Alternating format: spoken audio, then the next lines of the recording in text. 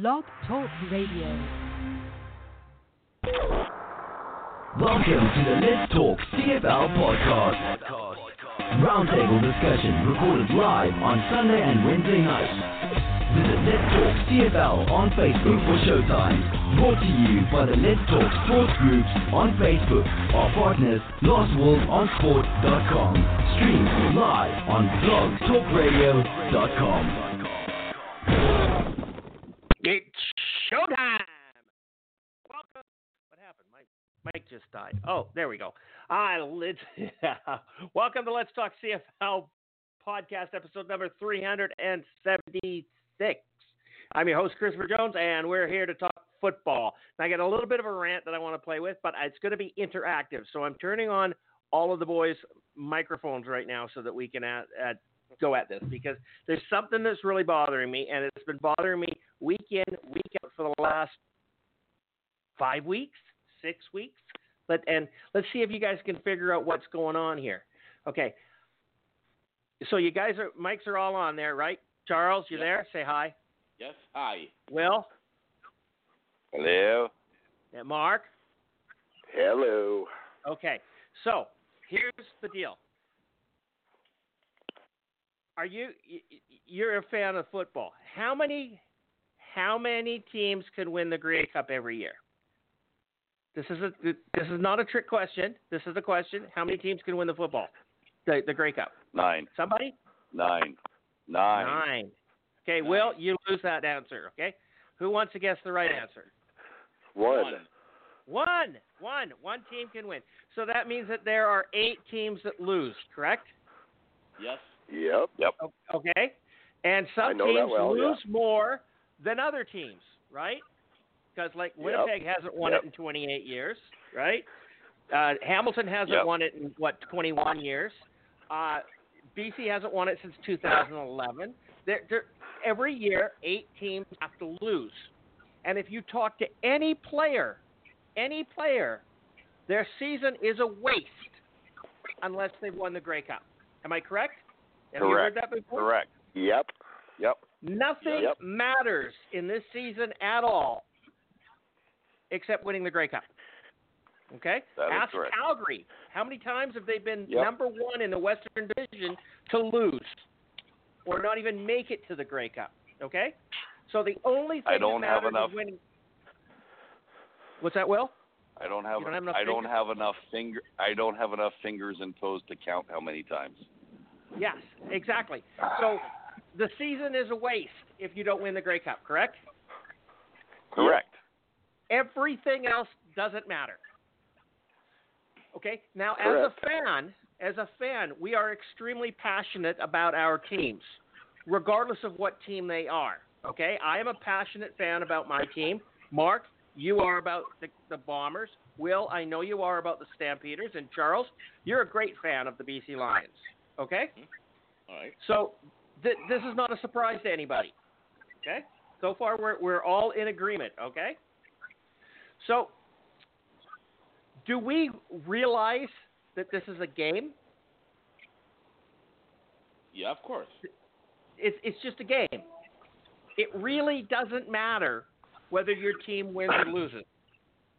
It's a game. And it's if it mattered, would I be still going to games? Exactly. It's for the purpose of entertainment. Okay? Correct. And as Russell Crowe said in Gladiator, are you not entertained? Okay? I'm entertained to watch football regardless of who is playing and whether or not my team is winning. Okay? So for the fucking idiots who think that they have the right and the ability to start sending me private messages or to be shouting out and calling me out in different groups on Facebook because my team lost, you're an idiot, because I don't care. You know how much I don't care? I didn't even watch the game this weekend because I was too busy doing things in my life. Like, I have a life away from football. Unlike so many other people who this is all encompassing, and they feel the need to trash other people. Do you not think that I know my team sucks? They're 1-5, aren't they? 1-5, 1-4, 1-5. I don't know. I don't care. Okay, I don't care. So for you to be Christopher Jones, I wonder what he's saying. He's being real quiet lately. I'm quiet because I have something going on in my life. Okay, that's not football related. You, however, don't. So I really don't care whether you want to wait for me to talk on the podcast or call me out in the different Facebook groups on the thing. Go ahead. Have fun. Because I don't give a shit. I'm here for my entertainment and only because I have fun. Now, Mark, who's on a 28-year losing streak with his team, is enjoying the season this year. Okay? I'm on an 7-year losing streak with my team, and I'm enjoying this year. Is my team as good as Mark's team? No. Do I care? Of course I care, but I'm not suicidal about it. I'm not going to freak out because you told me my team sucks. Oh, my God, I'm going to start screaming and crying. No, I'm not. Like, get over it already. And it's the same thing when other players, other people who think that their team is so shit hot right now cannot contain themselves by making stupid, ridiculous postings about it. Okay? Like, get over yourself already. It's just a game, and we're here for the sole purpose of enjoying ourselves. So let me enjoy myself, enjoy my season the way that I am, and quit fucking around, because it really bothers me that you can't continue your life without me. I feel this big, huge weight that I have to drag your ass around because you can't function in the real world on your own. Okay? So I'm not doing it anymore. I don't care if you call me out in the group. I don't respond to these morons. And regardless of what group they're in, Winnipeg Blue Bombers, Armchair Guys, and anything else, like, I don't care, okay? I really don't care. And obviously, you think I care because I just ranted about it for 8 minutes. But you know what? I thought I'd give you a little bit of attention here so that you can feel warm and fuzzy, so now you can fuck off. Okay, so let's start the program right now. And welcome to the show, Charles. How you doing, buddy? Good. I'm not really sure how to follow that up at the moment, except for the fact that pretty much all that you said, I basically agree with you. And I'm just going to throw this in because this bugs me too when people do it, and they do it all the time, and it annoys the hell out of me. When people go on and say, oh, well, this team sucks, I'm not coming back to the games, I'm not going to another game. Yeah, go away. First of all, we don't need you. First of all, you're not a fan at that point. You're a bandwagon jumper. If you only support the team in the best of times, and if they have struggles, you abandon them, you are absolutely not a fan. You're a bandwagon jumper. That's number one. Number two is, if you're not going to go back to the game and you made that decision, good for you. I don't frickin' care. So don't announce it on Facebook, because at that point, all you're doing is looking for attention. You're looking for somebody to say, oh, no, someone to come in and kiss your ass and agree with you. I don't know what you're doing. But if you're not going to go, fine. That's your choice. That's your prerogative. Don't announce it. But no shut one cares. the fuck up. Yeah. Just leave then and be quiet and go do something else. And don't bug us. That's the only other thing that really annoys me, because I've seen people do it on a few groups, and it bugs the hell out of me when people do it, because at that point, when you're going to the point where you're announcing that you're not going to the games anymore, you're simply looking for attention at that point. And you're saying, hey, look at me. And it's annoying. I don't care. Don't go. But I don't need to know about it. Idiots. Thank you. Other than that, I'm doing swell.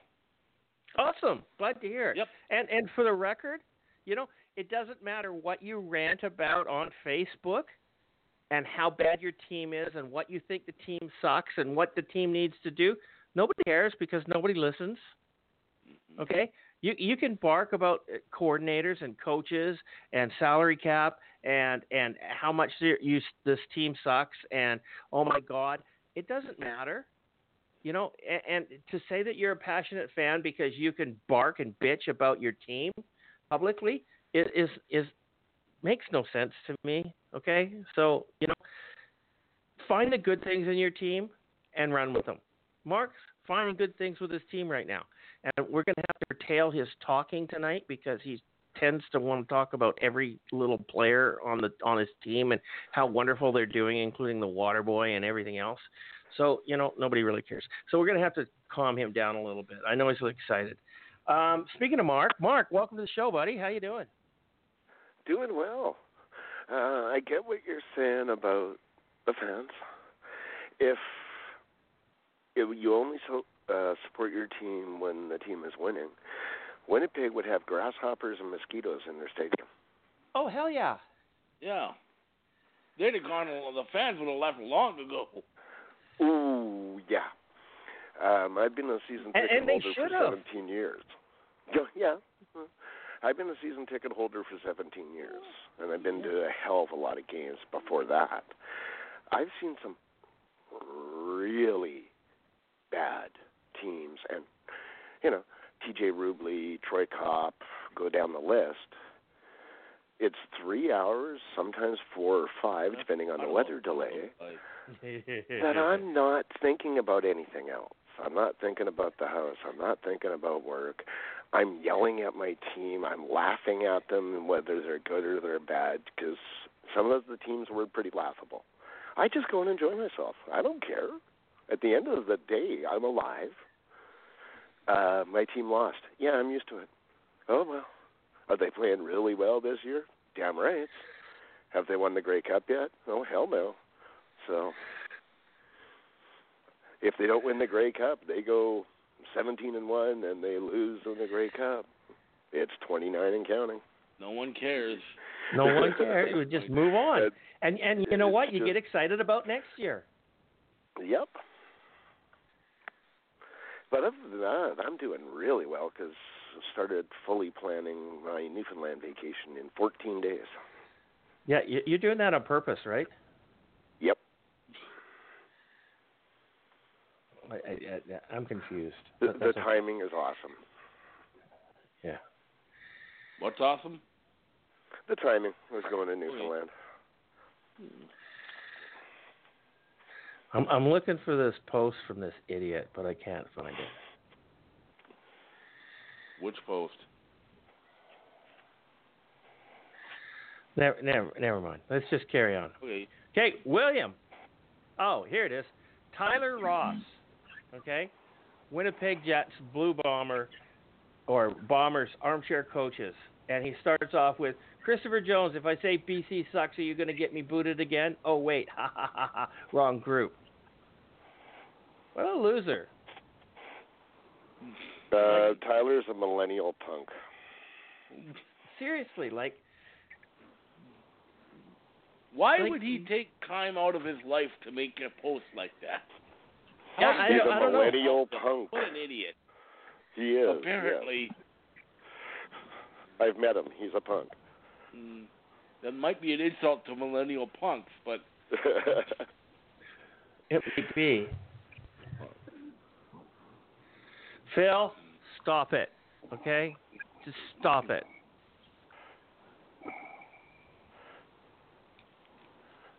Okay, I've had enough of this.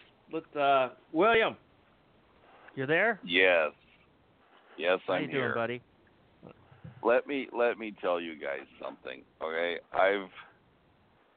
I've been going to Stampeders games for 27 years, and you guys have never experienced anything until you spend an 18-game season with Matt Dunnigan as your head coach. Okay? that's like getting up every morning and stabbing yourself in the eye with a spoon just because it feels better than your football team, okay? So and if I made it through that season, you and Charles could make it through BC seasons this year. Mark, you could make it through any season, okay? Because I made it through Reinbold. I think Matt Dunnigan was concussed at the time because one of his philosophies was you don't have to practice goal line plays, okay? And he never practiced goal line plays, okay? And after I heard that, I just said to myself, okay, who's going to win the Grey Cup this year? Because it's not going to be Calgary. Okay, so, yeah, we've all seen lots of things in our lifetime, okay? And meanwhile, teams are at the goal line and they're just walking through their play. You know, the neatest thing about all those fans. Okay, now let me tell people why I do this podcast. I do this podcast because there was a long period in my life where there was nobody around who I could talk football with that knew what they were talking about. And I discovered this podcast, and I discovered the guys on the podcast, and they are pretty knowledgeable. And this was a jackpot for me.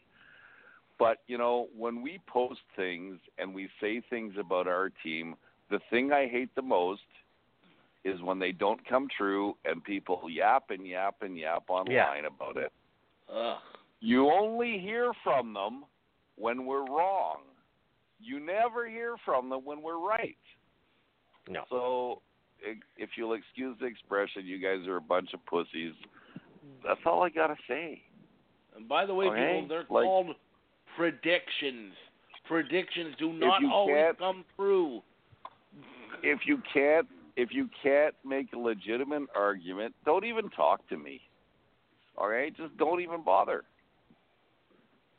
And it doesn't matter if we have 5,000 listeners or we have 5 listeners. I'm still going to do this. So they really don't matter. I'm sorry. Do we have 5 listeners? I don't know. According to everybody, they don't listen. But then they throw things. But then they throw things back in our face all the time. So obviously they do listen. Said here. So if somebody's they don't listen, listening. how do they know what we said? Yeah, somebody's listening.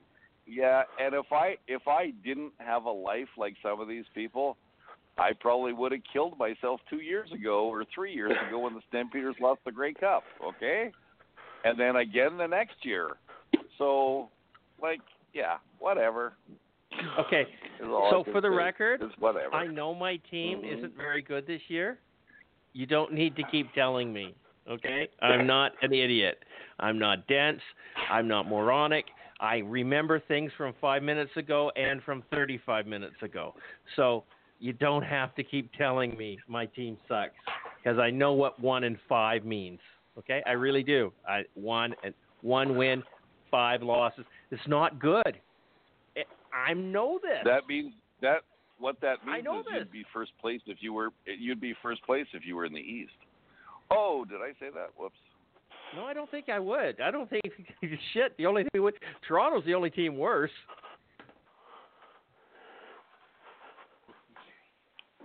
I'm okay with it. I actually have faith that BC's going to turn the season around. Okay, I have faith. I don't know where it's coming from. It's not based on anything, but and that's kind of faith. That's like religion, right? It's not based on anything real. It's just faith. Okay. Anyways, let's talk some football, okay? Enough of this bullshit. It just pisses me off when morons do this garbage. Because they think that they feel the need to talk to me. You know? Then be respectful. Toronto-Calgary game preview Thursday night. Was the concert any good? Did anybody listen to the halftime concert? Will, you were there. I didn't think they were terrible. Wasn't that going to be the highlight? Who was it? They're actually a relatively well-known group. I've heard of them. It wasn't the Northern Pikes, was it? That was the week before? Yes. No, it was the Northern Pikes. That's who it was. Was the Northern Pikes? Okay. Yes. The week before was here in Vancouver. It was. That's right. That was Tim Hicks. Tim Hicks. Yeah, Saskatchewan band playing in Calgary. Yeah. Okay. So this was a Toronto-Calgary game. What happened in it? Toronto scored 16 points. Calgary only scored 26. That's not bad. It's a relatively close game. Or are we going to say they score flattered Toronto? Charles, start us off. What was your take on this game? I don't think that the score did flatter Toronto because I didn't think that the Stampeders played all that well in this game. I mean, they played well enough to win, which is not hard to do when you're playing the or when you're playing the Toronto Argonauts, or BC Lions this year. Well, good point. I got to be fair. But the Stampeders, they actually did their best to try and give this to the game to Toronto because they turned the ball over an awful lot in this one. What's his name? Arbuckle was good in this one, but he's been better in some of his other games. The law office of McLeod Bethel Thompson was actually not terrible in this game, with the exception that he also threw a lot of interceptions in this one. So that's not encouraging if you're throwing too many times to the wrong team. Arbuckle threw 2, and Bethel Thompson threw 4. If he cuts those in half, those 4 receptions in half even, they go to 2, they might win that game. But it didn't happen, and they got it. Surprisingly, though, the Calgary Stampeders had 4 interceptions, but none from Trey Robertson, who is getting interceptions left and right so far this year. But this one, he did not have any, despite the fact the Stampeders picked him off 4 times. But the winning... This was not a spectacular game by any stretch of the imagination. I mean, when you've got an 11-9 game at halftime, you don't exactly have a barn burner. Calgary did just enough to win in this one. Like I said, Arbuckle did not even get 200 yards in this one. So he was okay, but he wasn't anywhere near spectacular.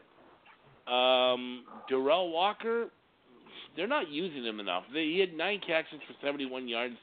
They got to be throwing to him much more. And James Wilder Jr., still a bust to me. Sorry, 44 yards rushing. This was the guy that 2 years ago was whining that he wasn't getting paid enough money, and he has 44 yards rushing. Great job there. Well, it was only 11 carries. That's true, 11 carries, but why are they not giving him the ball more? They should be giving him... Now, to be fair, he also had 71 yards receiving, so you can't just completely ignore that. So that's over 100 yards in offense, so that's still half decent. So, but yeah, I mean, it wasn't a great game. The Stampeders, like I said, they did just enough to win, and that's all they really had to do in this one because they're playing Toronto, who's just not a very good football team. And that's a fact. Yes, it is. Okay, William, I usually take you in second place here. This is your team, Calgary. You were sitting in the stands freezing your ass off. What's your take on this football game? And was it snowing? I heard something about it snowing. It wasn't snowing, but man, was that rain cold. Okay, so it started to rain about midway through the first half, and 90% of the stands went downstairs to stand in the concourse. You're at a football game. Why are you going downstairs to watch it on TV? If you're going to watch it on TV, why don't you just stay at home? I was sitting there in my... Can I stop you for a second, for a second? Yep. Okay, so it was a disgustingly cold, rainy night. Is that right? That's correct. That's colder than just about any other weather that you can have in Calgary, right? It is cold. It was cold. That's why BC has a dome on their stadium. Right. Because that's like every day is out here is like that.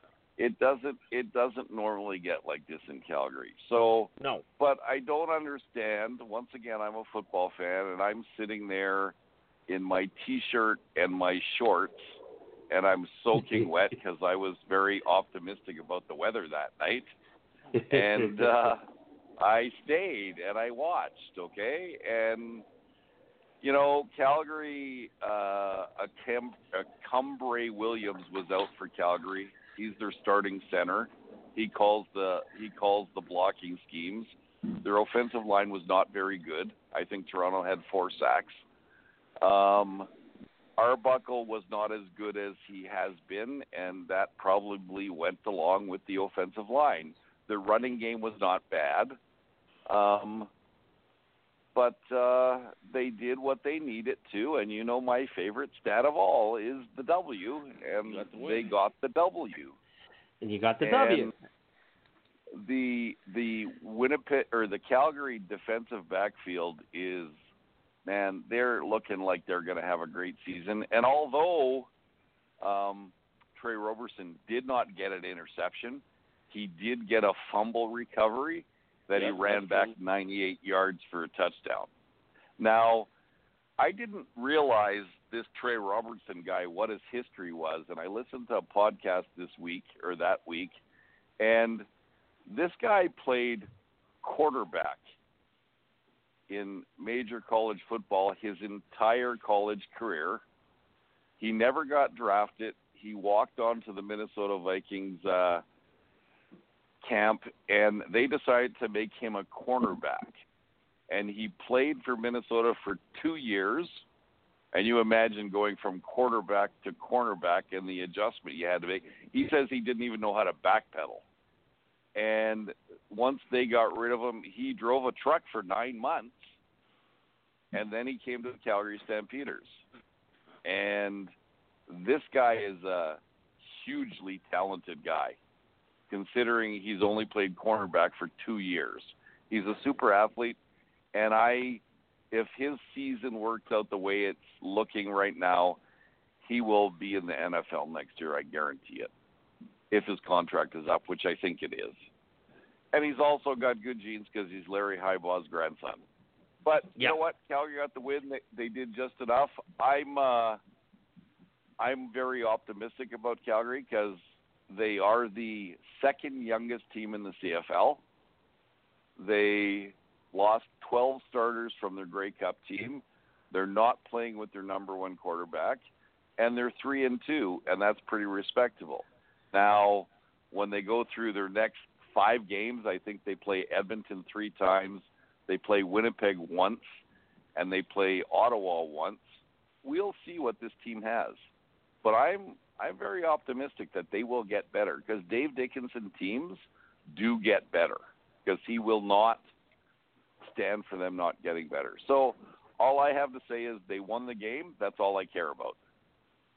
Yep. Pretty simple. Pretty simple. Mark, did you get a chance to watch this game, or were you out camping somewhere? No, I watched most of the game. Toronto did stay with them in the first half. You know, the weather did definitely help. And if you look at the stats, the law firm had 368 yards passing. Arbuckle only has 343. Sorry. Yeah. That's pretty good, but it's the interceptions that really jump out at you. He's making some bad throws at the wrong time, and you're going to get that with a new quarterback in the league. And he doesn't have a great surrounding cast, but Calgary did do what they needed to do. I thought they ran the ball really well. They were running it at the proper times, which, you know, with Bo Levi Mitchell in, they're just going to throw the ball. So it was nice to see a running game out of Calgary. But really, with the weather the way it was, everything else, it led into a low-scoring game from both, high-scoring from Toronto, but for Calgary, they're still, like Will said, they're a brand-new team, and you can see it. And Toronto's just the tire fire. They got the Calgary got the 2 points. That's what matters. Yep. And that's okay. So the final score in this game was 26-16 for the Calgary Stampeders over the Toronto Argonauts. Respectable score. So the Argo fans don't need to be putting a bag on their head, not like the Red Blacks. So who was the furthest away on their prediction? Oh, that was Will. 29 points. Charles, 17. Phil, 14. CJ, 10 points. Pretty close. Mark, 7. Mark gets the star. And you guys all gave me the gears that I gave Toronto way too many points. And we did. Without question, we did. Okay? We were wrong. But you gave him too many points. You gave him 23, and they only got 16. If you had been more realistic in this score, now I picked 14 points. Charles picked 15. The problem was we overestimated what Calgary could do. Yep. Okay? So, yeah, we'll give you the gears, but you did give Toronto too many points. But you definitely were close. It was a good score. It was a good game. And my question is it from Mark's vast experience, or did he just get fucking lucky? He got fucking lucky. Fucking lucky. That's all this is. If anybody actually thinks that they can pick the scores of a football game accurately time in, time out, they're an idiot. There's no way. They need to be committed. I picked the score of the game when I say it. I don't have a clue. I have no idea. I make this shit up as I go along, right? I think we all do that. And it's more fun. And like, it's way more fun. And I really think we got to stop Phil from playing this. Okay. The next game. Well, nobody actually figured this was going to happen, but Winnipeg and Ottawa played football in Winnipeg, and it was a barn burner. And one team. For one team. Well, one team was the barn, and one team was the one team arsonist. was the burned. Yeah. Okay. So, yeah, this was not a good game of football. It was not a good. I'm going to ask you a question here right now, flat out. Is the best thing for the Ottawa Red Blacks right now to release Jonathan Jennings and save themselves $250,000? Hell, is that how much they're paying him? Hell yeah. Yes. Hell yes. He just could not play football. I know he hasn't played football, a year and a half or something? Yeah, no. yeah. This was his first game in a year and a half, and you got to give him a little bit of credit for that. But, Buck, you're a professional football player. You can't come out and stink it up like this. What did he get, 45 yards passing? Yep. Like, come on, give your head a shake. Do something. And a pick six. To start the game, wasn't it? Yep. Yeah. No. This was just bad football. Charles, I honestly thought Jennings was going to come out and at least be respectable, but he wasn't. Charles, what did you think of this? Well, all those BC Lions fans that were mad when the Lions signed Riley and said, "Oh, we should have stuck with Jennings." You still feel that way? So Jonathan Jennings threw for less yardage than somebody named Will Arndt, I guess, who's the third stringer in Ottawa, who had 57 yards to Jonathan Jennings' 45. Oh. I know Jonathan Jennings said that he wanted to be the number one guy in Ottawa. I think now we're seeing why Dominic Davis won the job. I'm sorry, I've tried to back up Jennings as much as I could when he's here, but you asked the question, should the Red Blacks release Jonathan Jennings? I'm sorry, but my answer would be yes. Jonathan Jennings, I'm sorry, is finished as a CFL quarterback. He has not done anything of real substantial nature In 4 years. In terms of winning in years. And if he hasn't done it by now, he's not going to do it. I mean, it's not systems because he's got a whole new team, whole new set of receivers, whole new offense, and it created 45 yards. I'm sorry. I hate to say that because I like Jonathan Jennings as a person, but you got to look at these stats and you got to start realizing, calling it what it is. And is Dominic Davis actually hurt? I know a lot of people are questioning that, but if he is, he's going to be getting better real quick because this team is clearly going nowhere with Ottawa with Jennings at the controls. I don't know that they're going anywhere anyways, but they're certainly not going any of this was just awful. The Bombers, they had a heyday here. Matt Nichols, 25 or 29, 295 yards, 2 touchdowns. A great game for Nichols. You can't say anything otherwise. I mean, the guy only missed 4 passes, 86%. When you're 80, you can't ask much more of a quarterback when he's passing for 86%. No interceptions, no mistakes. That's pretty much anything you would ask a quarterback to do, he did it. And I know we talked about Nichols being a game manager. I still believe he's a game manager, but I thought he had a great game the other night.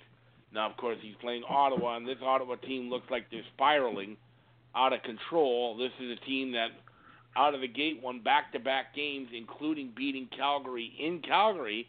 And people are saying, hey, these Red Blacks are looking pretty good. Boy, no one's saying that anymore. I remember in the preseason I said they were going to be a train wreck after they got rated in free agency, and it's starting to come to fruition right now because they're looking worse and worse each week.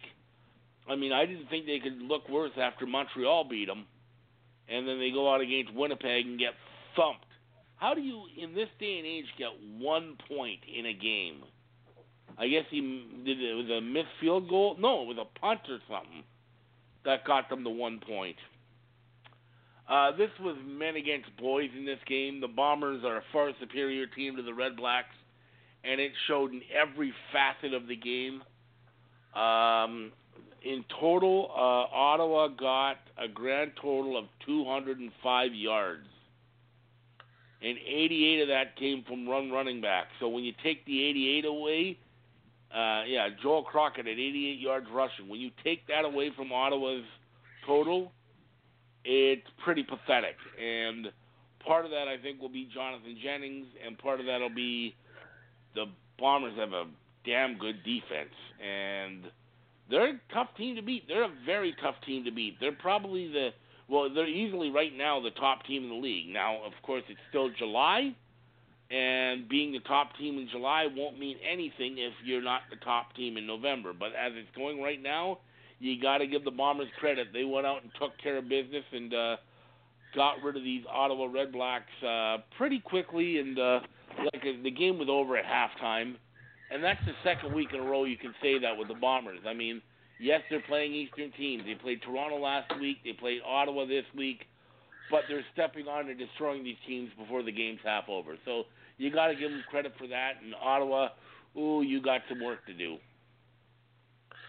Yeah, no doubt about it. The Winnipeg Blue Bombers are a force to be reckoned with this season.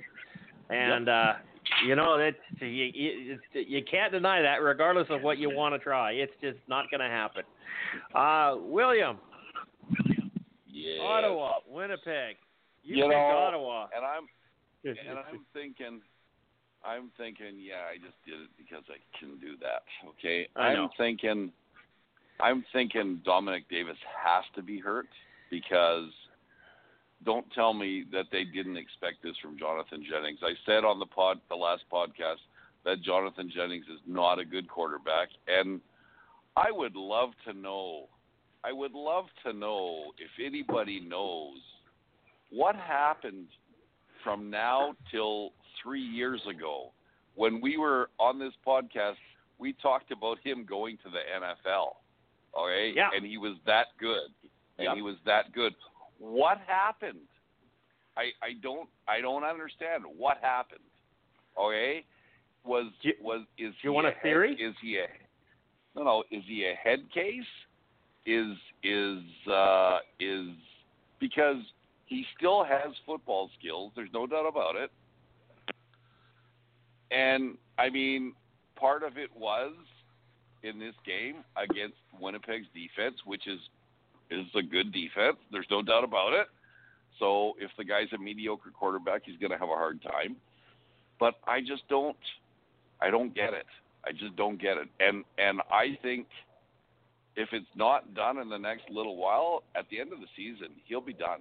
It'll be over. It's Casey Printers 2.0. Okay. Right? The guy lights it up.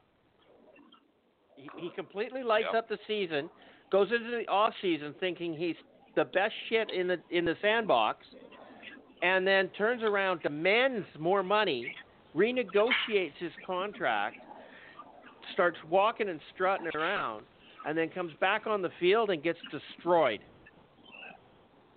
Okay? And he lost his confidence, and he lost his ability to play football. Okay? He got too full of himself too quickly. And did we not see that with Casey Printers?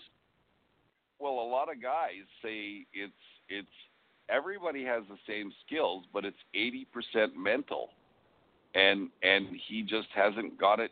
He just hasn't taken care of that part because he still has skills. Okay, he's still an athlete.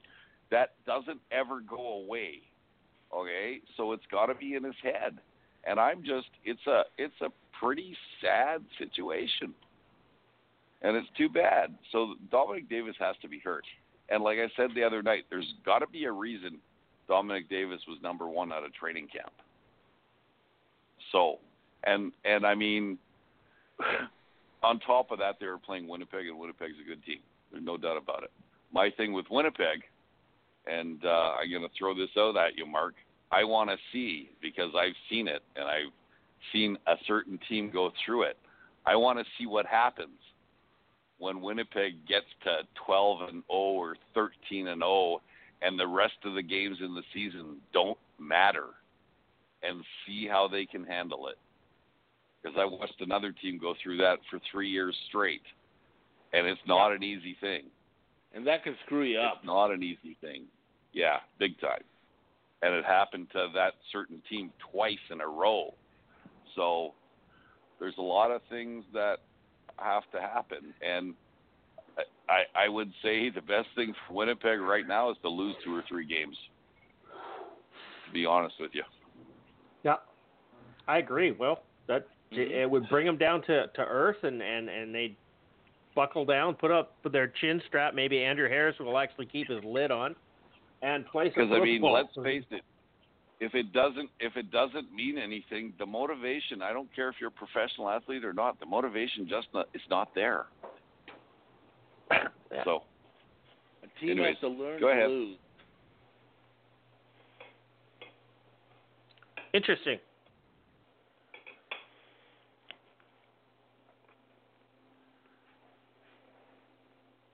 Mark, it's your team. Yes. Talk to me.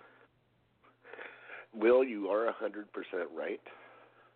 I am very happy that 2 of the next 3 games, they've got much tougher competition. They've got Hamilton in the next week, and then in 3 weeks they have Calgary. I'm very happy about that because I want to see them have to struggle and work past the second quarter. That game, I was watching the game and talking to the guys around me, and we were almost embarrassed for Ottawa, like for the Ottawa fans. It was just bad. I know they had a bunch of injuries. A bunch of their starters were out. But Winnipeg just handed it to them. And that was with a slow start. They started with 3 straight 2-and-outs. And then the interception came, and it was game over. Nichols played one of the better games I've seen him play in a long time. Definitely better than any game he played last year. Yep. If he'd have played the full game, he might have got over 300 yards. He would have been well over 300 yards because he was at 290. He was well over 300.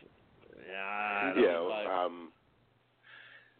Harris had his usual workman-like game, 130 yards from scrimmage. That defense is fun to watch. Okay, you're not allowed to start naming off players here. Okay? I'm not naming any out players. Force the shit out of the rest. That defense is fun to watch, and they're making a lot of mistakes still. Thankfully, there was no mistakes to be made because you guys are all right, and I've said it for 2 years now. Jennings is junk. He looked lost. He really did. But the one thing that I liked out of Ottawa especially is we now have a new award we can give out, the Ben Cahoon Puking on the Field Award. Crockett, was that 3 times he puked? 2 or 3 times? It's like, dude, get some water in you. But he didn't even miss a play. He just wiped it off and went. I loved it. A lot of people think it's weird that I like that kind of stuff, but man, that's tough.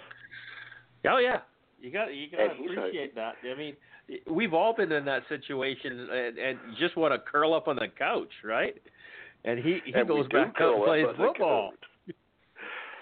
And he is a shifty running back. I think Madu might stay on the injured list for a while. If he can continue like this, that kid can move. So there is a bright spot there, I thought. He ran through the Bomber defensive line a couple of times. So they do have a couple of bright spots. Maybe Davis, when he is back, can light them up a little bit. But, yeah, it was sad. It was fun to watch again, but like Will said, I want to see them face some adversity. And it's only week 6. As the old skit from Saturday Night Live, lowered expectations. Yeah. Okay. So that's the Winnipeg Blue Bombers Ottawa Red Blacks game, 31-1. Now, for all the people out there who do not believe the Rouge is important, ask Ottawa, because it's ultimately important to them right now. Okay, so 31-1. Nobody picked Ottawa tanking that badly. Will actually picked them to win, but I think it was in jest, but just having fun. I was out by the most, although I did pick Winnipeg score the closest. Phil did, but that's beside the point.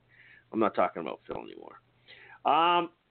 28 points, 26. I was out by a whole pile on that Ottawa score, out by 28 points. Phil, you're out by 23, so you didn't do so great shit on that one. Mark's out by 21, and Charles 19, and you get the star. Yay! Okay? So you get a point for that. I don't know how, but that's okay. Next game was interesting, shall we say? And I kind of liked it. It was a good game. Edmonton Eskimos went to McGill to play the Alouettes in Montreal. Yeah, awesome. Back down to earth for the Eskimos. Charles, take it away. Well, this was our rain delay game of the week, or weather delay game of the week, because we had another weather delay in this one. Is it me, or do we get one a week? And in last 2 years, we've had more rain delays than I can even remember having previously. So this one was a surprise to me. I thought Edmonton was going to bring the Alouettes down to earth. The opposite happened. It was the Montreal Alouettes who decided to bring the Eskimos down to earth.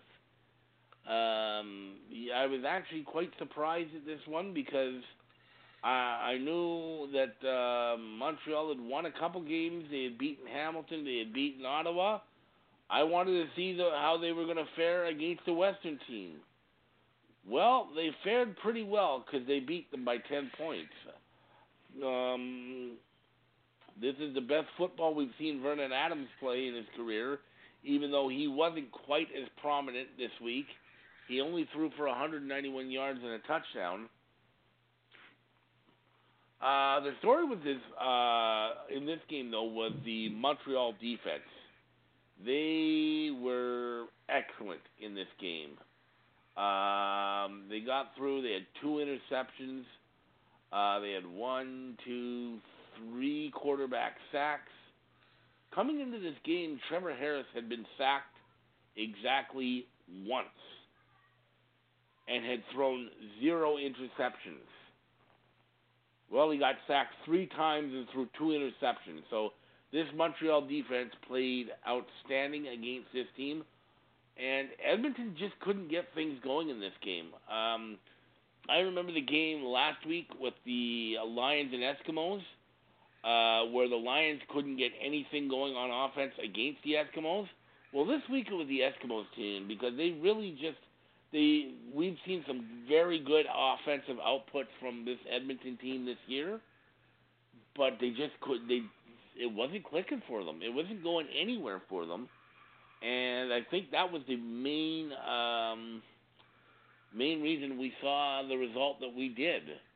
It was a good game. Montreal is, I got to admit, they're starting to make a believer out of me. I mean, it's almost like they're getting addition by subtraction, and they've gotten rid of Cavus Reed. They dumped Steph Logan, and hey, they're playing well, and now they've beaten a good Western team. So we can't just say, oh well, they're winning games in the East because they're not doing that, haven't done that. So I'm pretty impressed. They had the fun trick play there, Eugene Lewis with the touchdown pass to Vernon Adams. So that was a fun play there. And hey, give Ottawa credit. They look like they're starting to turn a corner. It's not just Eastern teams they're beating now. They've beaten a top-level West team. So we've got to really start looking at them and considering them. Are they for real? But give full marks to Montreal for taking care of it.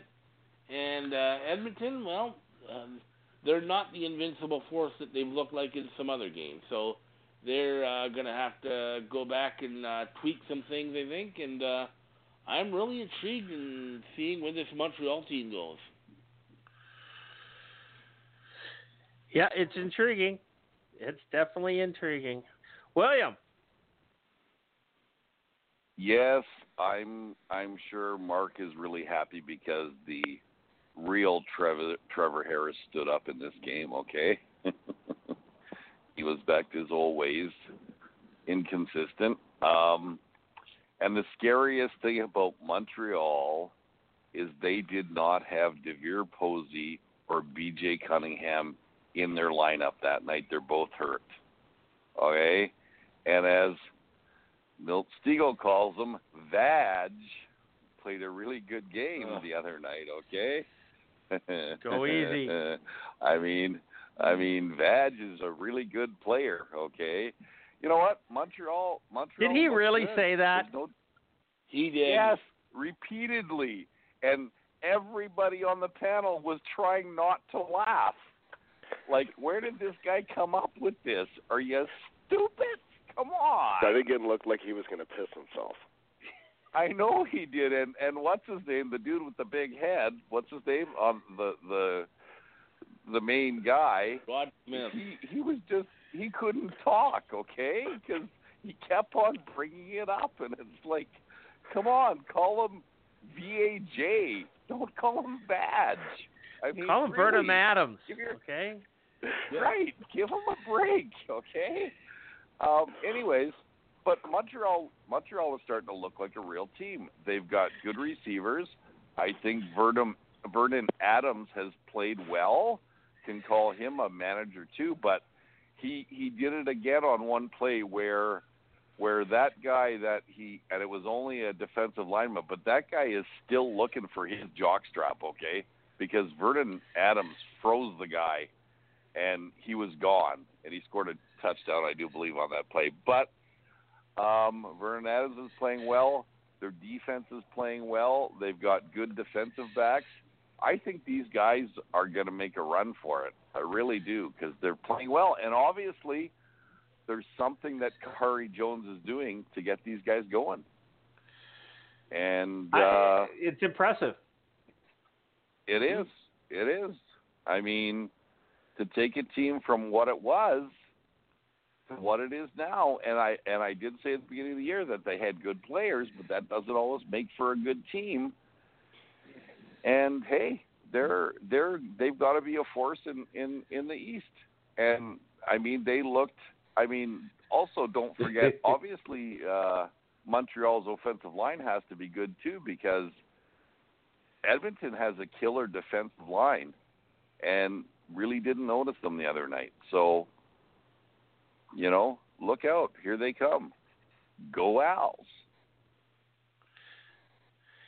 Yeah, you're a fan, Will. No doubt about it. You've been following the Alouettes for so long. Just, Mark, go ahead.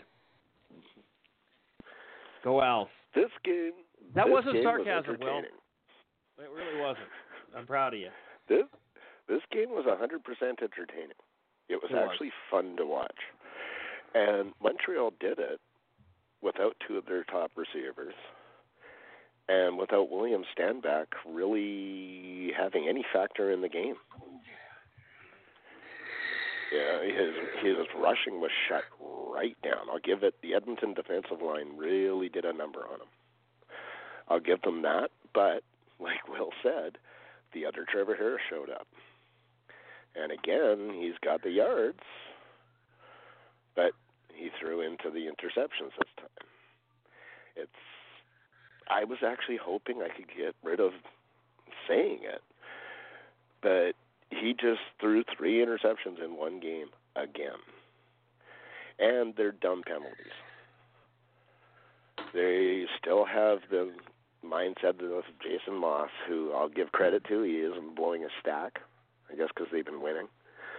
That's why. Yeah, but they're taking penalties at bad times, and they're taking dumb penalties.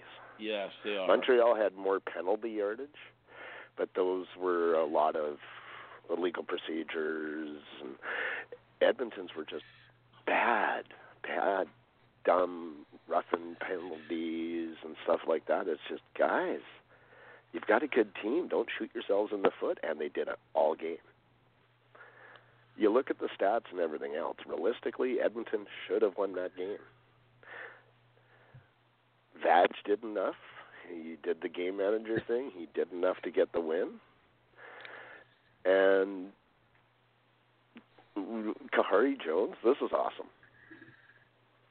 To me, right now, Montreal's the feel-good story of the league. This is awesome. They don't have an owner. They had a train wreck of the last couple of years. And now they got this. It's fun to watch them. You can see the guys, like the Mwambas and that, they're loving it. That defense is playing lights out. There's no pressure on them. Nope, none. Nobody's expecting anything from them. And I think they got rid of a couple of cancers in the locker room. Yeah. The untouchable ones. Stefan. Okay, so you said Edmonton was overwhelmed with penalties. 9 penalties for 80 yards. Montreal had 7 penalties for 108. It's the timing of Edmonton's penalties. Mm-hmm. They'll get Montreal into 2nd and 10, 2nd and 12 or 13, and then they take a stupid penalty, and it's first down. Instead of taking the offense off the field, they're staying on the field. It's bad penalties at bad times. I know this, Mark. I just wanted you to explain it so that the people at home would understand what you meant by it, okay? Yep. No, it's bad penalties at bad times. Yeah. They're an you know what? undisciplined team. The other thing we haven't mentioned is Montreal threw a little bit of a wrinkle in there. They threw Jeremiah Johnson in there as well as standbacks, and Jeremiah Johnson looked fantastic. Yeah, He's a great running average. back. I don't know why he's not with BC anymore. Yeah, he had a 6-something average. That one baffles me. Absolutely. They spread it baffles around. me. Kahari Jones with a running game. Who knew? Because he sure as hell didn't use it in BC. Yeah. Yeah. Don't know what to say. Maybe it was Canis, too. Getting rid of him is pretty obvious. Yeah, Okay. but Kahari remembers the success he had in Winnipeg with a little running back. He was a no-name guy. Remember him, Mark? Charles White? Yes, I remember Charles. So you know the one thing before we move on from this, I've meant to bring this up in the Ottawa Winnipeg game. Did you see that stupid picture of the Backstreet Boys?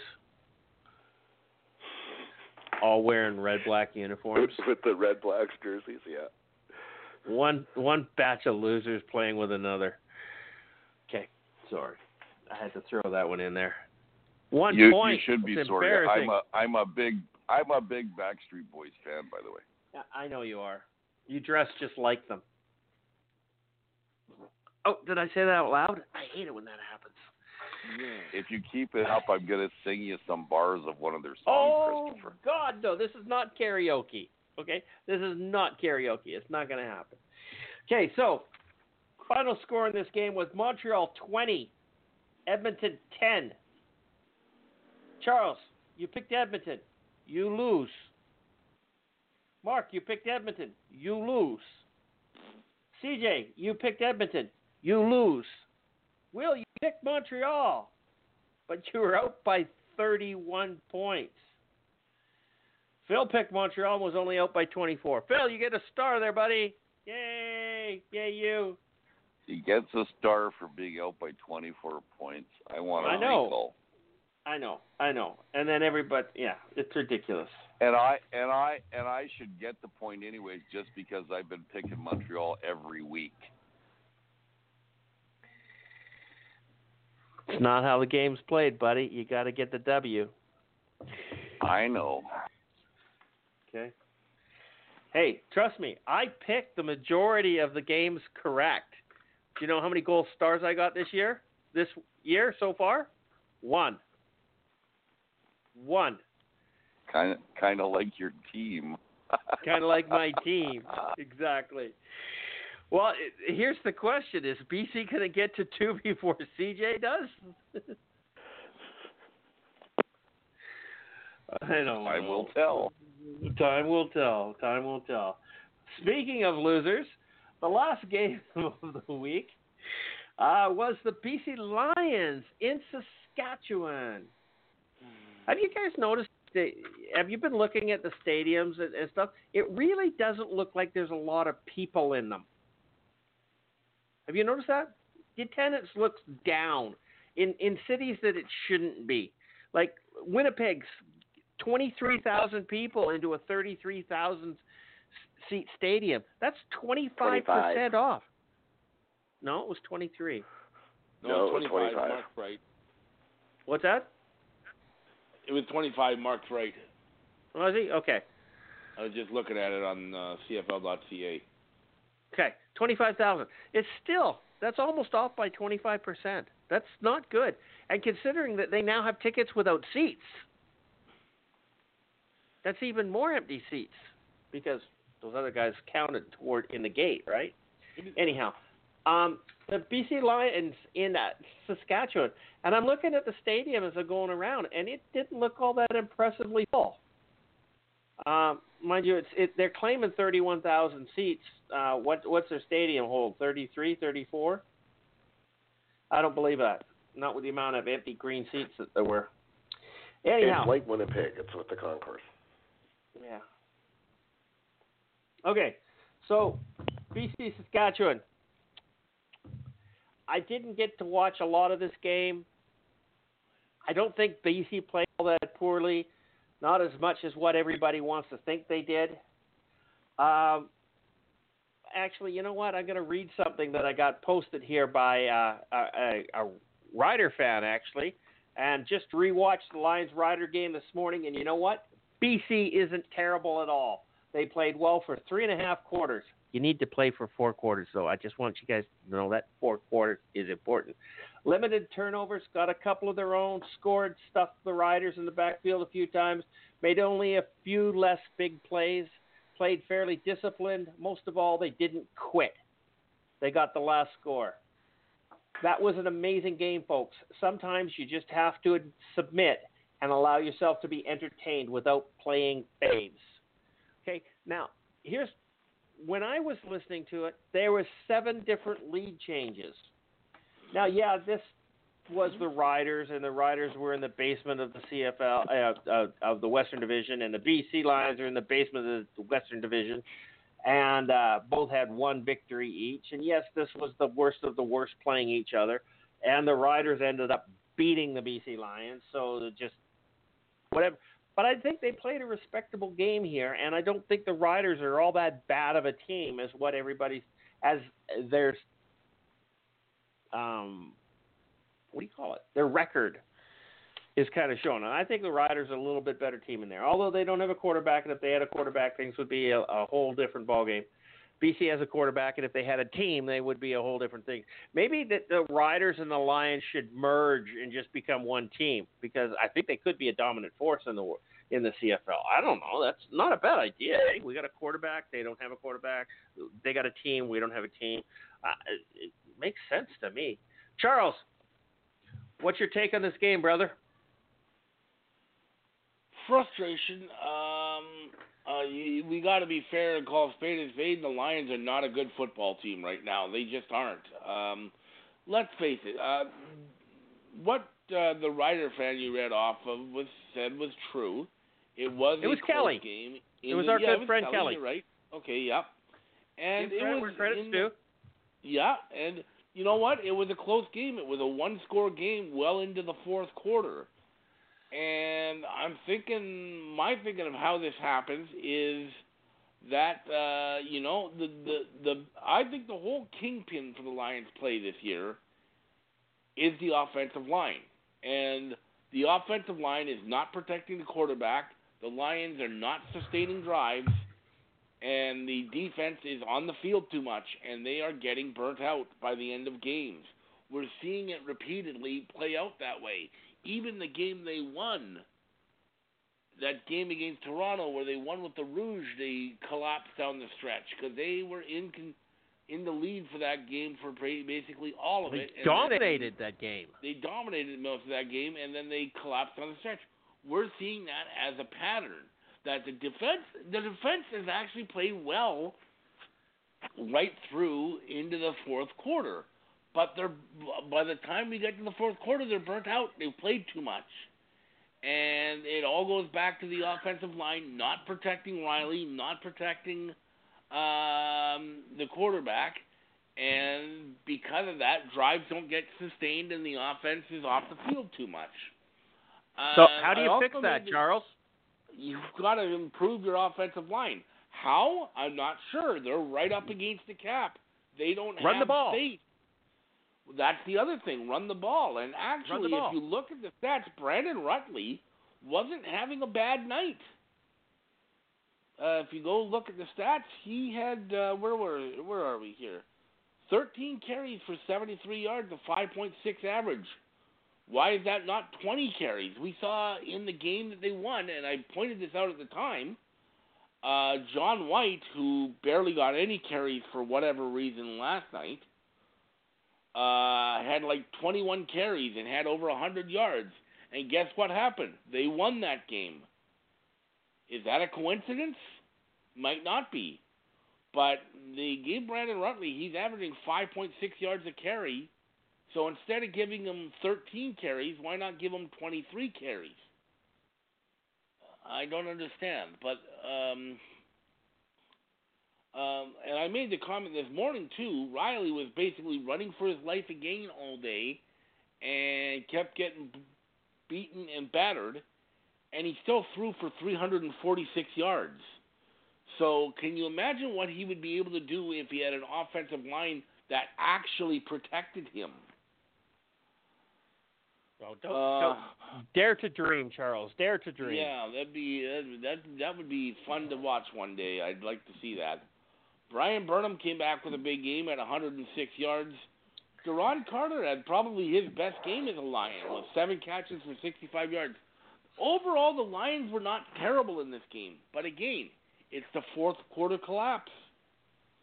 And you've got to give some points to, you've got to give some credit to the Saskatchewan Roughriders. As sad as I am to say that. Because Fajardo had a good game. He bounced back 278 yards. He's still holding steady. So, is he a spectacular quarterback? No, I'm not saying that he is. But, hey, he's getting the job done. The Lions really held the running game of the Riders in check. Their leading Fajardo was actually the leading rusher for the Riders, with only 53 yards. William Powell only had 47 yards. But a monster game for Shaquille Evans for Saskatchewan, 158 yards and a touchdown. That's a huge game for him. And the line play is really where it's being won and lost right now when it comes to Lions. 4 more sacks given up, including one to Solomon Aluminium. Okay, that one kind of stings a little bit. You look at the defensive stats, quarterback sacks, everybody's got a 0 on the Lions. So you're seeing the line play be very, very much the factor. They're giving up too much rush and too many sacks on the offensive line and getting no pressure on the defensive line. And that's not a recipe for success. And other teams are just exploiting it. And like I said, by the time we get to the fourth quarter, the defense is gassed. They got nothing left. So this is why you're seeing teams pile on points late in games. I think it's pretty simple. So this is on Ed Hervey. He's the one that's got to figure this problem out. He's the one that created this problem. He's got to be the one to fix it. And he better do it soon, because at 1-5, the clock's starting to tick. And I would guess that they want to at least get a split out of this home and home with Saskatchewan. If they don't, it might already be too late. So they've really got to get something figured out in a hurry. That's the truth. Charles or William.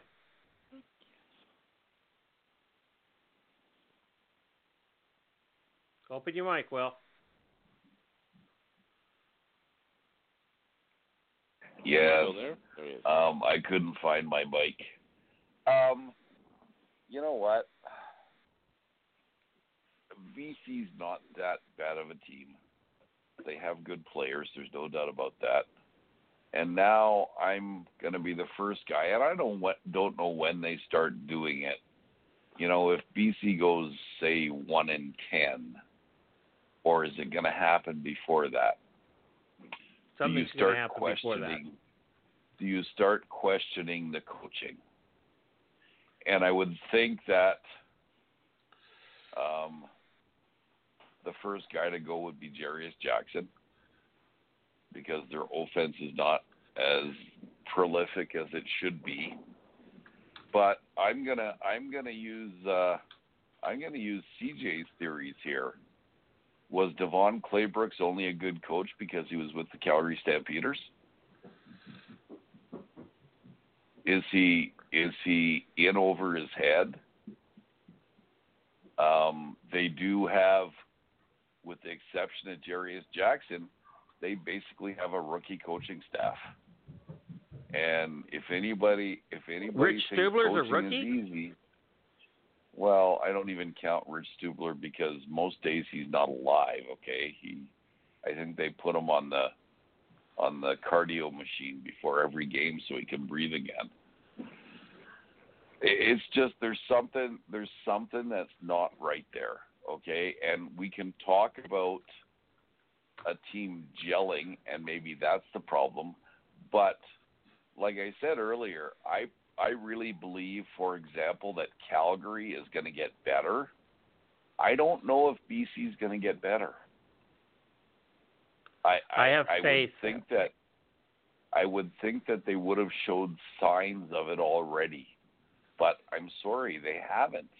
And as we have talked many, many times, the key to everything, every team, is their offensive line and their defensive line. And you can't get a good measure on BC's defense because they're on the field so much, they're gassed all the time. So you got to look at the offense, and they got to fix that. They got to fix it fast, and I don't know how they do it. So I'm still saying that this is not a bad team. It really is not. It can't, on paper, it's not a bad team. But so far they haven't showed it. Yeah. And I mean, is this a worse team than the Edmonton Eskimos from last year? Because at least I know they didn't make the playoffs, but they won some games. And They're a 500 they had team. Mike Riley as their quarterback. So, you know, once again, and this just goes to prove to everybody that, let's face it, football is the ultimate team sport. No doubt about it. And if it's not all working, you're not going to be that successful. And the key is always offensive and defensive line. So we'll see what happens. But I mean, do we think that Ed Hervey is gonna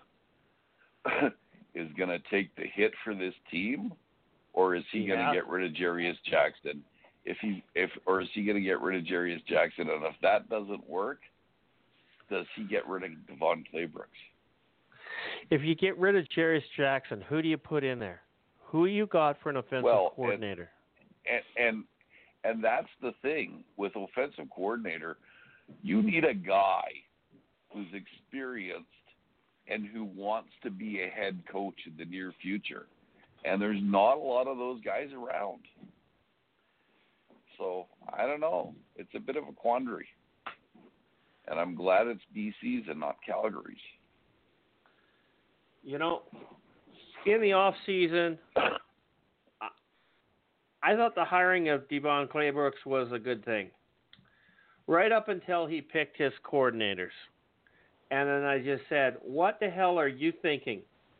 You're handicapping yourself right off the bat. And I'm not wrong. Jarius Jackson and Rich Stubler? Come on. Could you not have found somebody better to support this guy? It's disgusting. But you move on. It's just this football season. It's just a game, and we're going to write this season off and carry on. Or are we going to struggle back and try to make something out of it? This is not the 2011 BC Lions. This is not a team that's losing games by a point or two or three. This is a team that's being outclassed. And I'm not comfortable with it. I can't disagree. Mark, close this one off.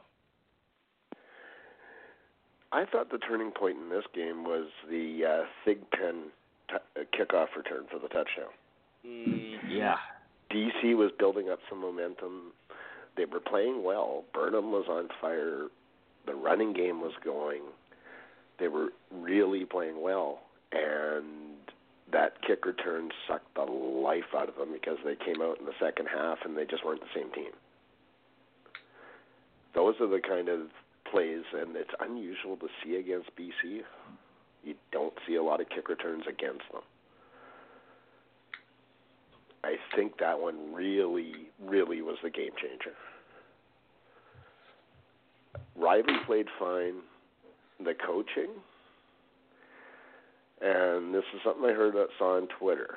Apparently, Claybrooks wanted to take Riley out, and Riley said no. Yeah. Who's the coach of the team? Who's the coach? Is it Riley or is it Clay Brooks? Who's in charge of this team?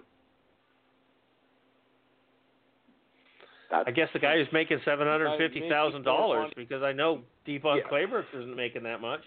No, that can be a problem.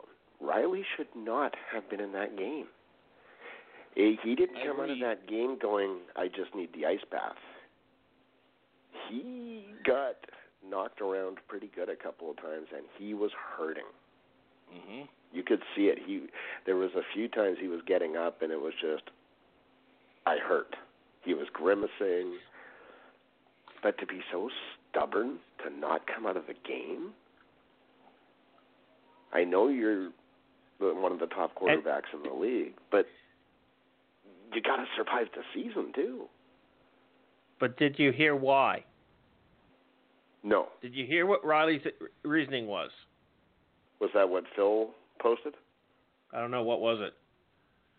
He basically said that he did not want to leave his team. You're not I leaving. get he's trying to be a get leader. that. I don't agree with it. That's ego. You're not going to be any kind of a good leader if you're injured and not on the field. And I know other quarterbacks have done this too, and it just baffles me. How did that work for Buck Pierce? Yeah, there's no point getting injured in a game where the outcome is decided. Well, I mean, is that not what Bo Levi Mitchell does all the time? He does not let. He's another one. He won't leave. And it drives I'm not picking on Bo because of that. Okay, I actually respect it. Okay, it's dumb as shit, but I respect it. I respect Riley for what he did. I don't agree with it.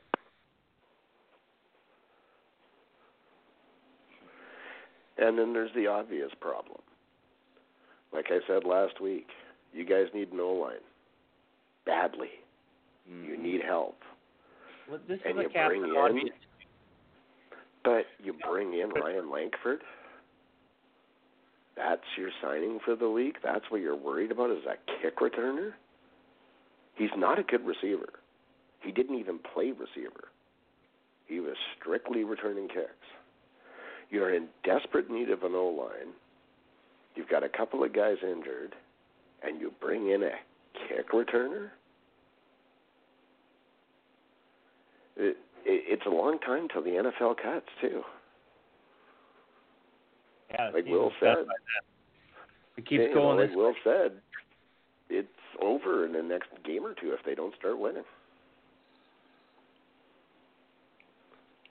This was the best game they played all year, I thought. And Fajardo, you can't take anything away from Saskatchewan. They played a very good game. Fajardo didn't light it up, but he did what it needed to be done. Yep. What's the recurring theme with quarterbacks right now? Manage the game.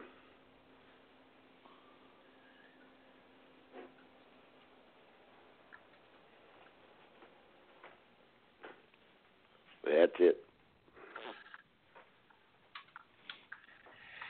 Yep. Okay, this game's done.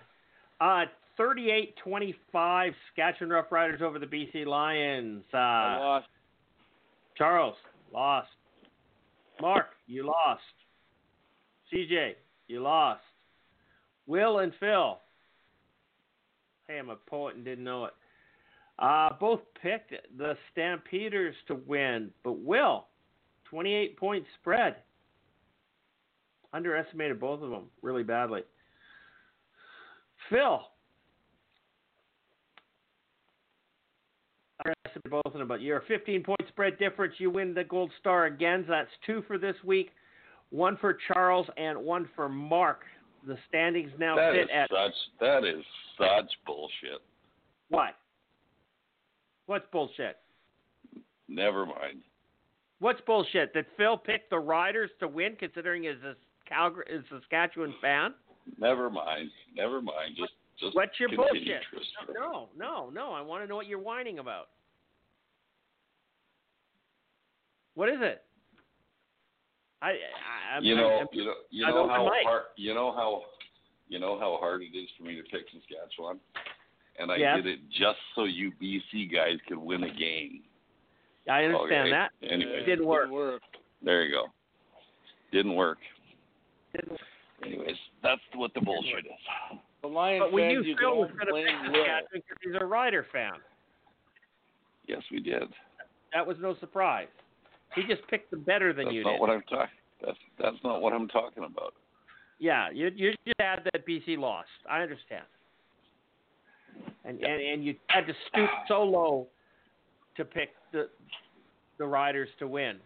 I mean, that's that's taking one for the team, Will, which Charles and myself appreciate. I just wish it had a little more impact. Okay. Anyways. We do appreciate it. Yeah. Yeah. Okay. Yeah. So just keep on talking. The standings for the season so far sit at Phil 7, Will 5, Charles 5, Mark 4, and CJ 1. Okay, now I want to point out one thing. Phil didn't play for one whole week. I think it was one. It might even have been 2. I don't understand how it does that. It just pisses me off. So I'm just going to throw these pieces of paper in the garbage because I really don't care about them. Okay, let's carry on with the agenda here. For the second time in a week. Hey, wait a minute. What? Wait a minute. What? I want to say one thing. Okay, and I keep on forgetting to say this. Chris Luthala, where are you? Yeah, buddy. Come on, buddy. He's like vanished. Come on, buddy. Communicate. Completely. Anyways. Maybe he's getting laid. It's a good thing. Okay. For the second time in a week, Brandon Banks has been fined by the CFL. Was the fine justified, or was Banks justified speaking out on his previous fine? No, he pushed an official. He should have been suspended. Okay? He gets a fine, gets mouthy on Twitter, and then gets a social media fine. Put a leash on this boy, okay? He's one of the most dynamic players in the CFL right now. You have no idea how hard that was for me to say. And yes, I do. And he can't keep his fucking mouth closed. I honestly believe he's related to Duron Carter. Except Brandon Banks is actually doing good. No, just shut the fuck up already. I'm so tired of these whiny little pissy. Anyhow, sorry. Okay, Charles, go ahead. Talk about Brandon Banks and his I'm so badly done to by the CFL. The league hates me, and they keep taking money away. I think that I kind of jinxed Brandon Banks because a couple of weeks ago I said that he's actually been, staying good and not getting into trouble. He's now been fined twice since I said that, so I think I somewhat jinxed him. Look, Brandon Banks, if you go on social media and you attack the commissioner, what do you really think was going to happen? And right or wrong? To be honest, what? Whether you're right or wrong, it doesn't matter. What do you think? It doesn't matter. You're going to get fined because they don't like people talking out against the officials, whether it be the on-field officials or the guys in the head office. So did you really expect anything different? And you know what? You made contact with an official. That's why you got fined the first time. Sorry, that was deserved. The second one is deserved. Go back to being quiet and helping your team win some games because the last thing that team needs is him as a distraction because he keeps getting into trouble. You're keeping your name in the headlines for all the wrong reasons. Time to just keep quiet and just go back to playing football.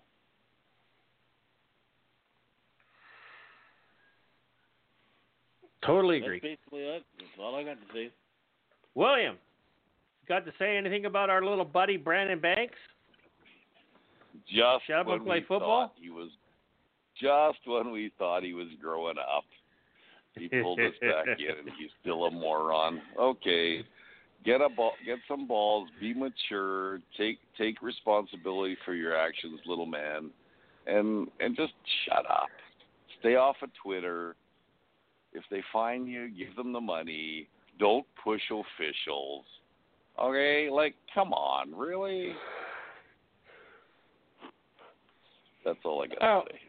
Yeah, I don't know what to say about this guy. It's just, like, annoying as hell. Okay, Mark, what do you got to say about this putz? Oh, like Will said, we thought he was growing up. Oops.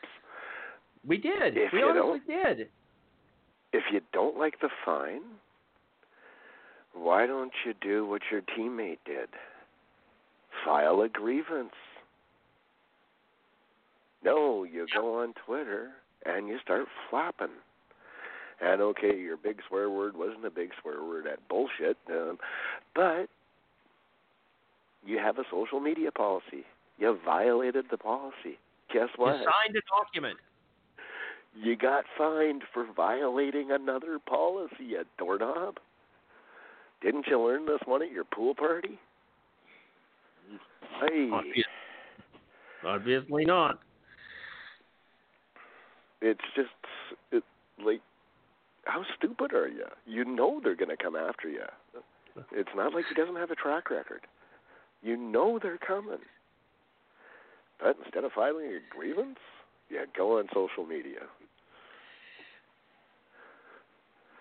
Makes sense to me. How'd that work out for Stefan Logan?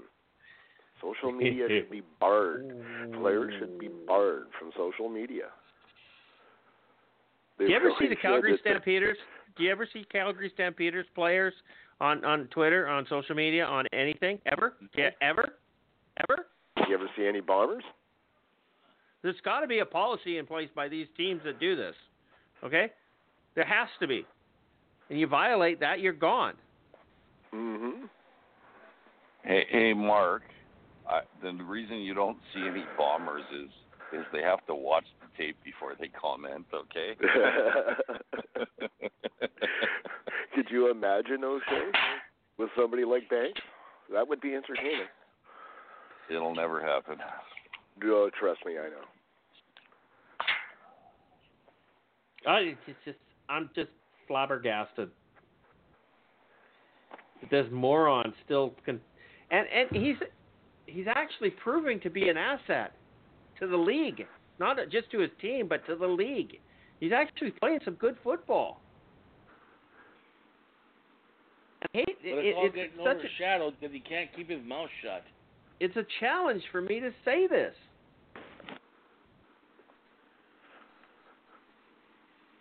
Yeah. He's a great receiver. He's just a dumbass. Yeah, exactly. Phil, he did. Remember Bo when he came out with his tweet about the Saskatchewan Roughriders having their little second house that the guys don't even have to get on a plane to come to practice? The new pickups? And right after that, it ended. And we haven't seen or heard of another thing from Calgary. And I am sure that he had a firm talking to because he is nowhere close. He's not on Twitter anymore. At all. Nope. Mm-mm. But that's the difference. I'm sure somebody said to him, don't be on Twitter, and he was like, yeah, I'm a mature adult and I want to be on this team, so I'm not going to go on Twitter. You got to hope that Orlando Steinauer is just telling him to shut up finally, because he's doing the team no good. No, you're just pissing off the league.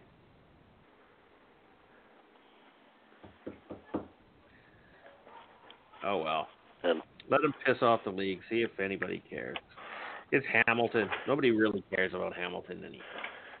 It just feeds into the Hamilton fans' paranoia that every ref is out to get them. Yeah. Especially Bradbury.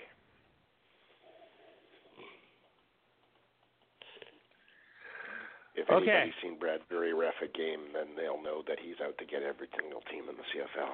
I've lost my agenda. There it is. Okay, enough of this. We're just done with this. Lenkov brothers from California appear to be closing in on purchasing the Montreal Alouettes. With the team's recent changes and success of the franchise trending up for the first time in years. Okay. 16,000 people in the stands.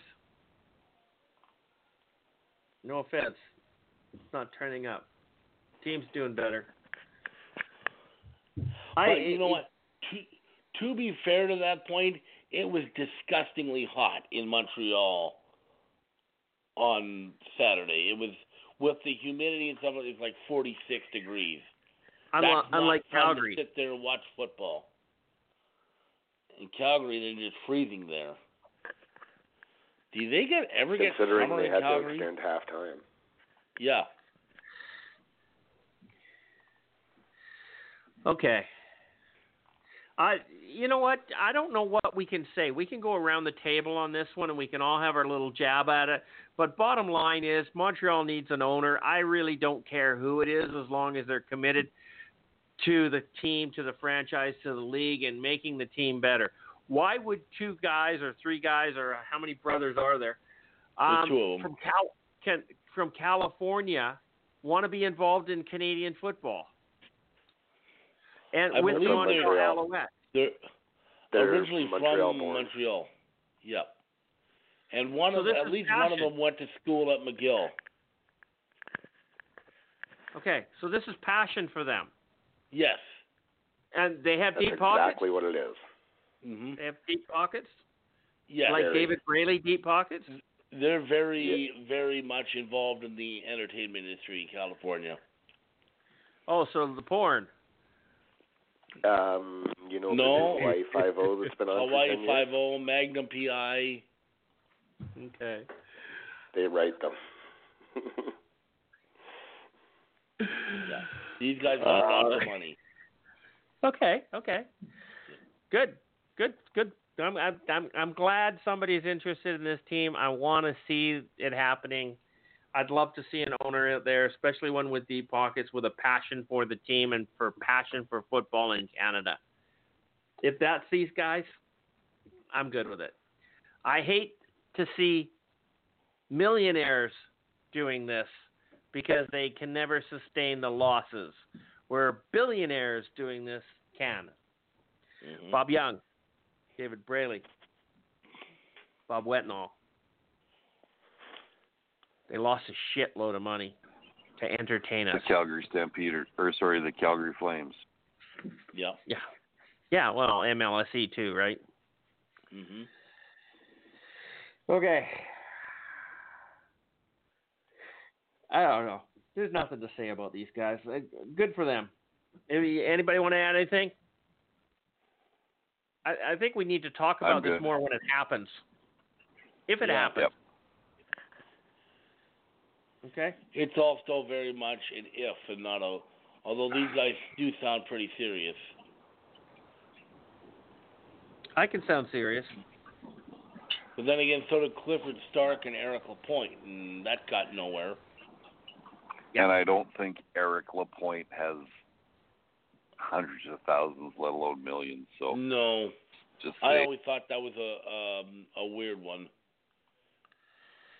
I think he would have been a figurehead, okay, as in Yeah. a francophone player, ex-player, okay, supporting his team. Yeah, and there's nothing the matter with that.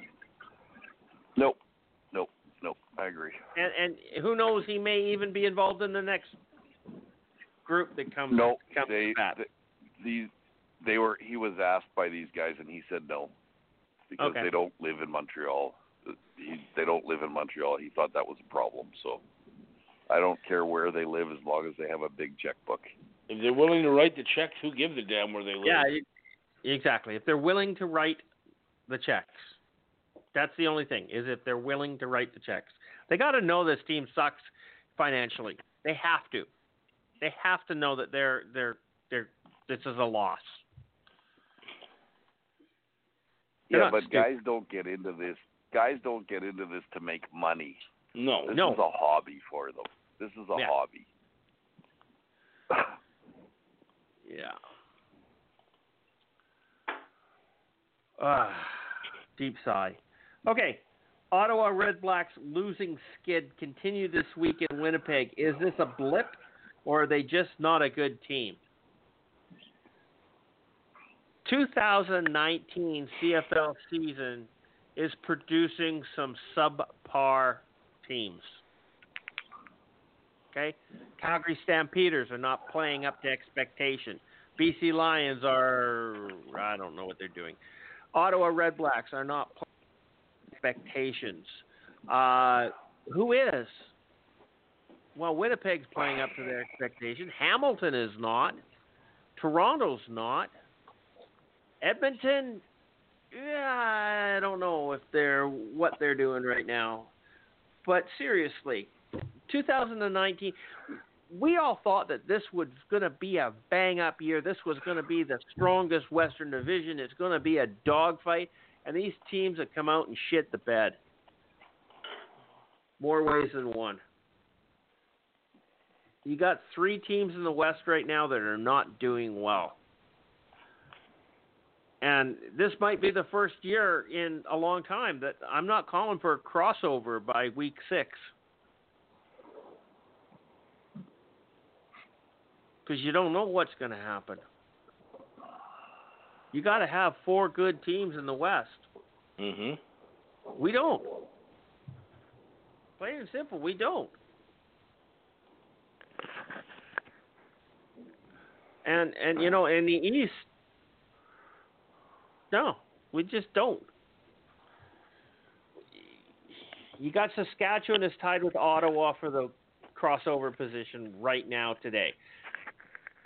But it's not dominant. You can say Hamilton's meeting expectations.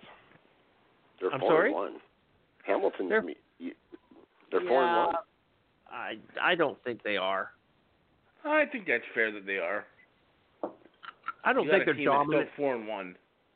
They're not dominant, but they're the way 4-1. they would be. Okay, I'll leave that one on the plate. I just threw that out there. I don't think they're playing up to what their expectations have been. But leave it be. Charles, Ottawa Redblacks losing streak. Are they a bad team, or is this just a blip? I think they're a bad team. I'm sorry. I predicted them to be one of the worst in the league in the preseason, and I still believe that. I'm sorry. This team started off with a couple of good wins, but they've really tanked it in this past week, getting just thumped by Winnipeg the way they did, scoring 1 point.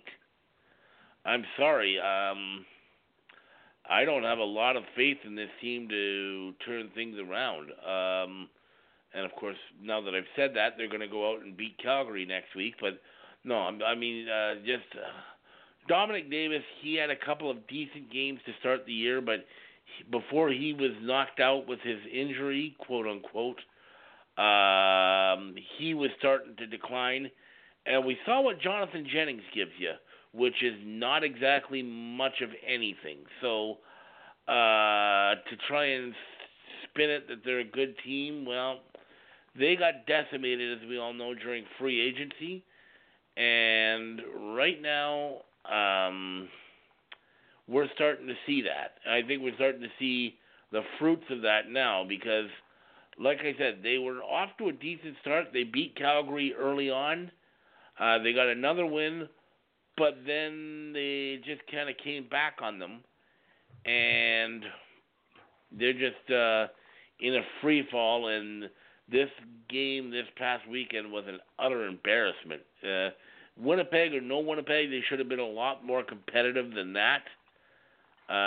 So I'm sorry, I don't think they're a good team at all, and I think the real Ottawa Redblacks are the team we've seen in the last few weeks not getting the job done, and those wins they got early in the season was just a mirage.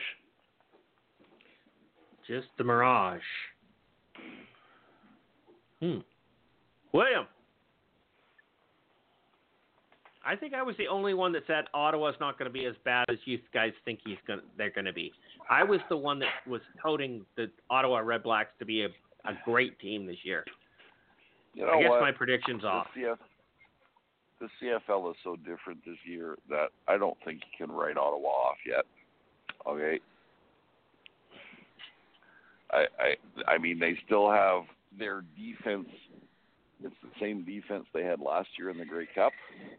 I think they missed one starter off that defense.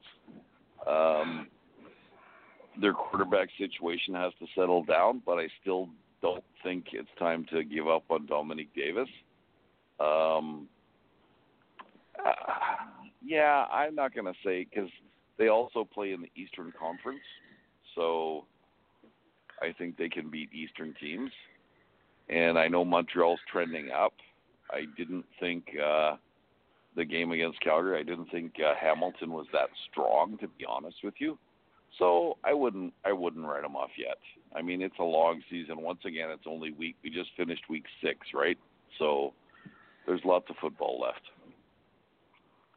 And I guess, Rich Campbell is a proven coach, and his team is usually always there. So let's see what happens. Okay. Mark, what's your thoughts on the Ottawa Red Blacks? I don't want to write them off completely until I see Dominic Davis come back and see if he can do some good things moving it forward. They didn't lose a lot of guys off the defense, but they lost a ton of talent off the offense. Let's face it, I may not be the biggest Trevor Harris fan, but going from Trevor Harris to Dominic Davis to then Jonathan Jennings, that's a huge drop. So let's see if Davis can get them back being competitive. They're not as bad as the score of that game. That's not the real Ottawa team, I don't think. I don't think they're a great team by any means, but 31-1, I don't think they're that bad. But if Davis doesn't start getting them going again, though, it'll be interesting to see how far they go down. They could go down a long way. So I don't think you write them off yet, but close.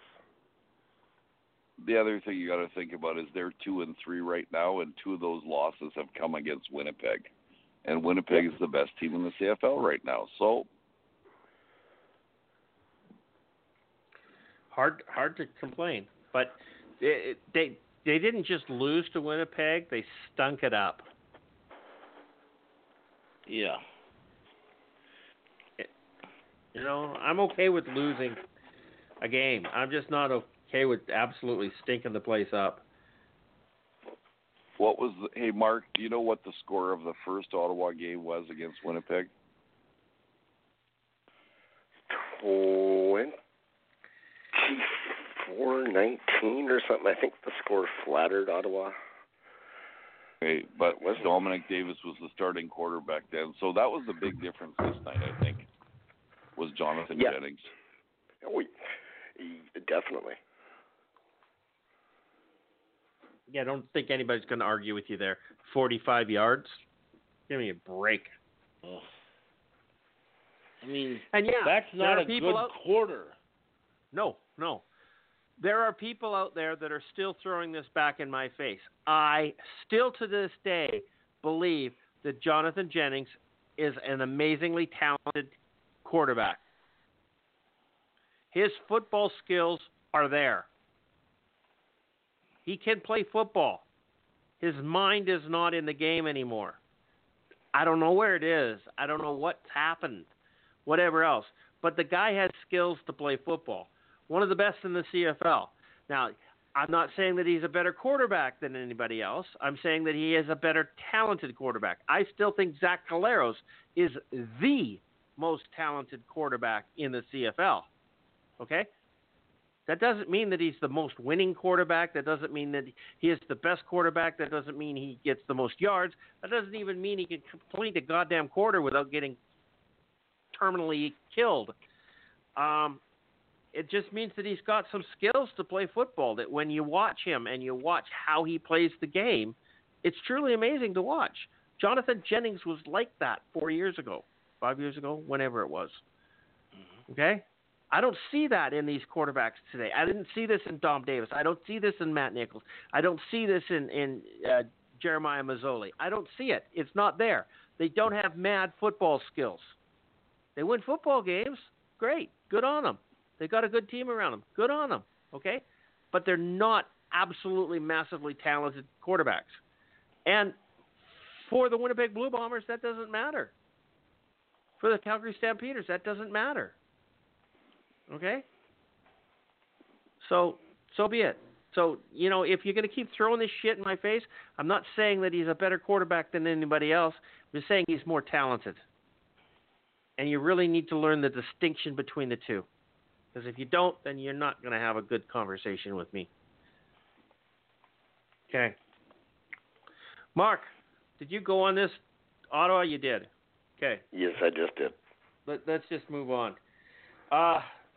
Let's go back to IGF and Winnipeg and talk about their fans.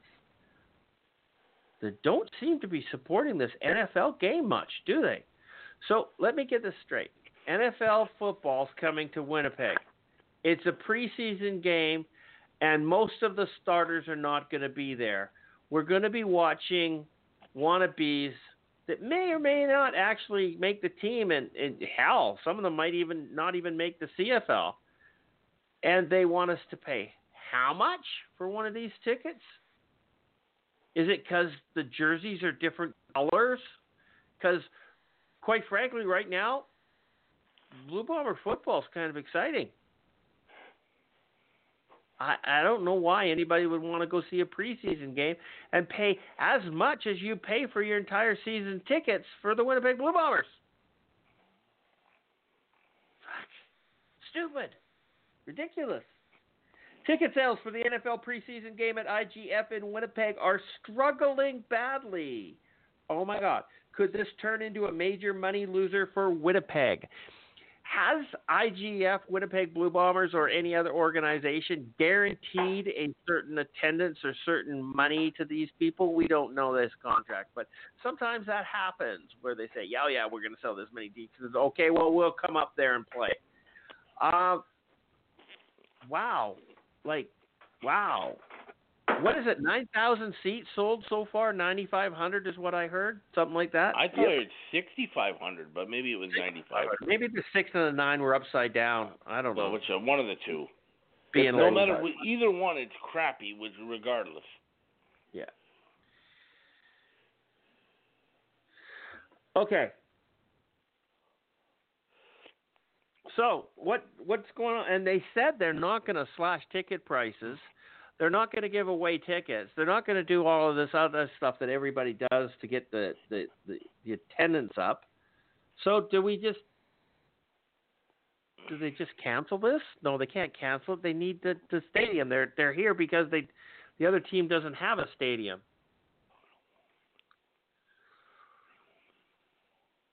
Mark, talk to us about your team, your stadium, your city, your lack of enthusiasm for NFL in this city.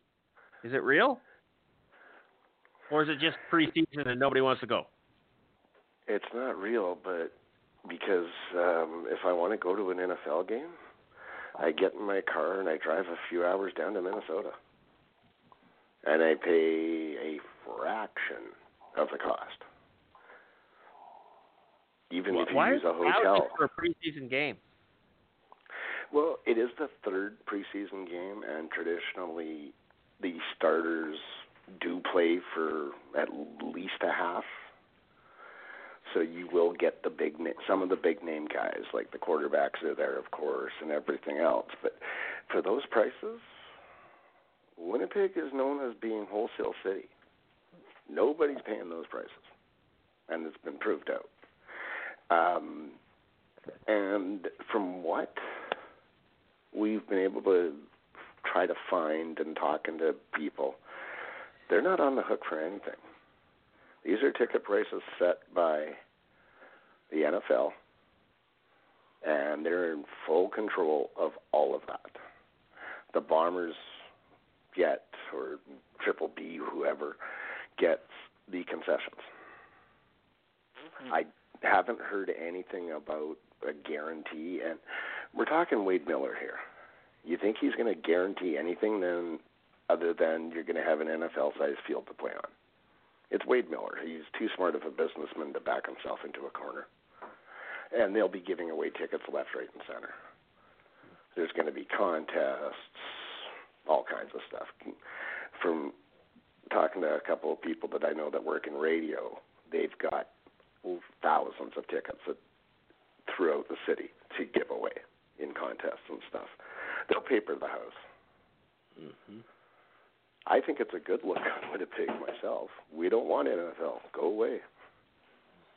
Oh, I'm not saying anything bad about that in any way, shape, or form. I'm just kind of concerned that there's 9,500 people out there, maybe 6,500, that have actually paid huge dollars for their tickets, and now they're going to turn around and trash them? That doesn't sound fair or nice, or I hate it when that happens. It happens all the time in sports. Yeah, I know, but at least, like Canadian Tire and stuff do price guarantees for 30 days. No, I honestly don't think the Bombers will end up on the hook for anything. Wade Miller's too smart of a businessman to do it. Okay. And he's too much of an asshole to do it, too. This is a guy who held up the NHL and Bettman for the Winter Classic and said, no, we know you're going to have it here. You're having it here on my terms, and he won. He made them wait a year.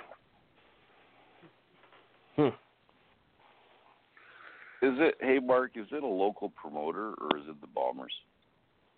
It's the NFL. There's no local here at all. Nothing.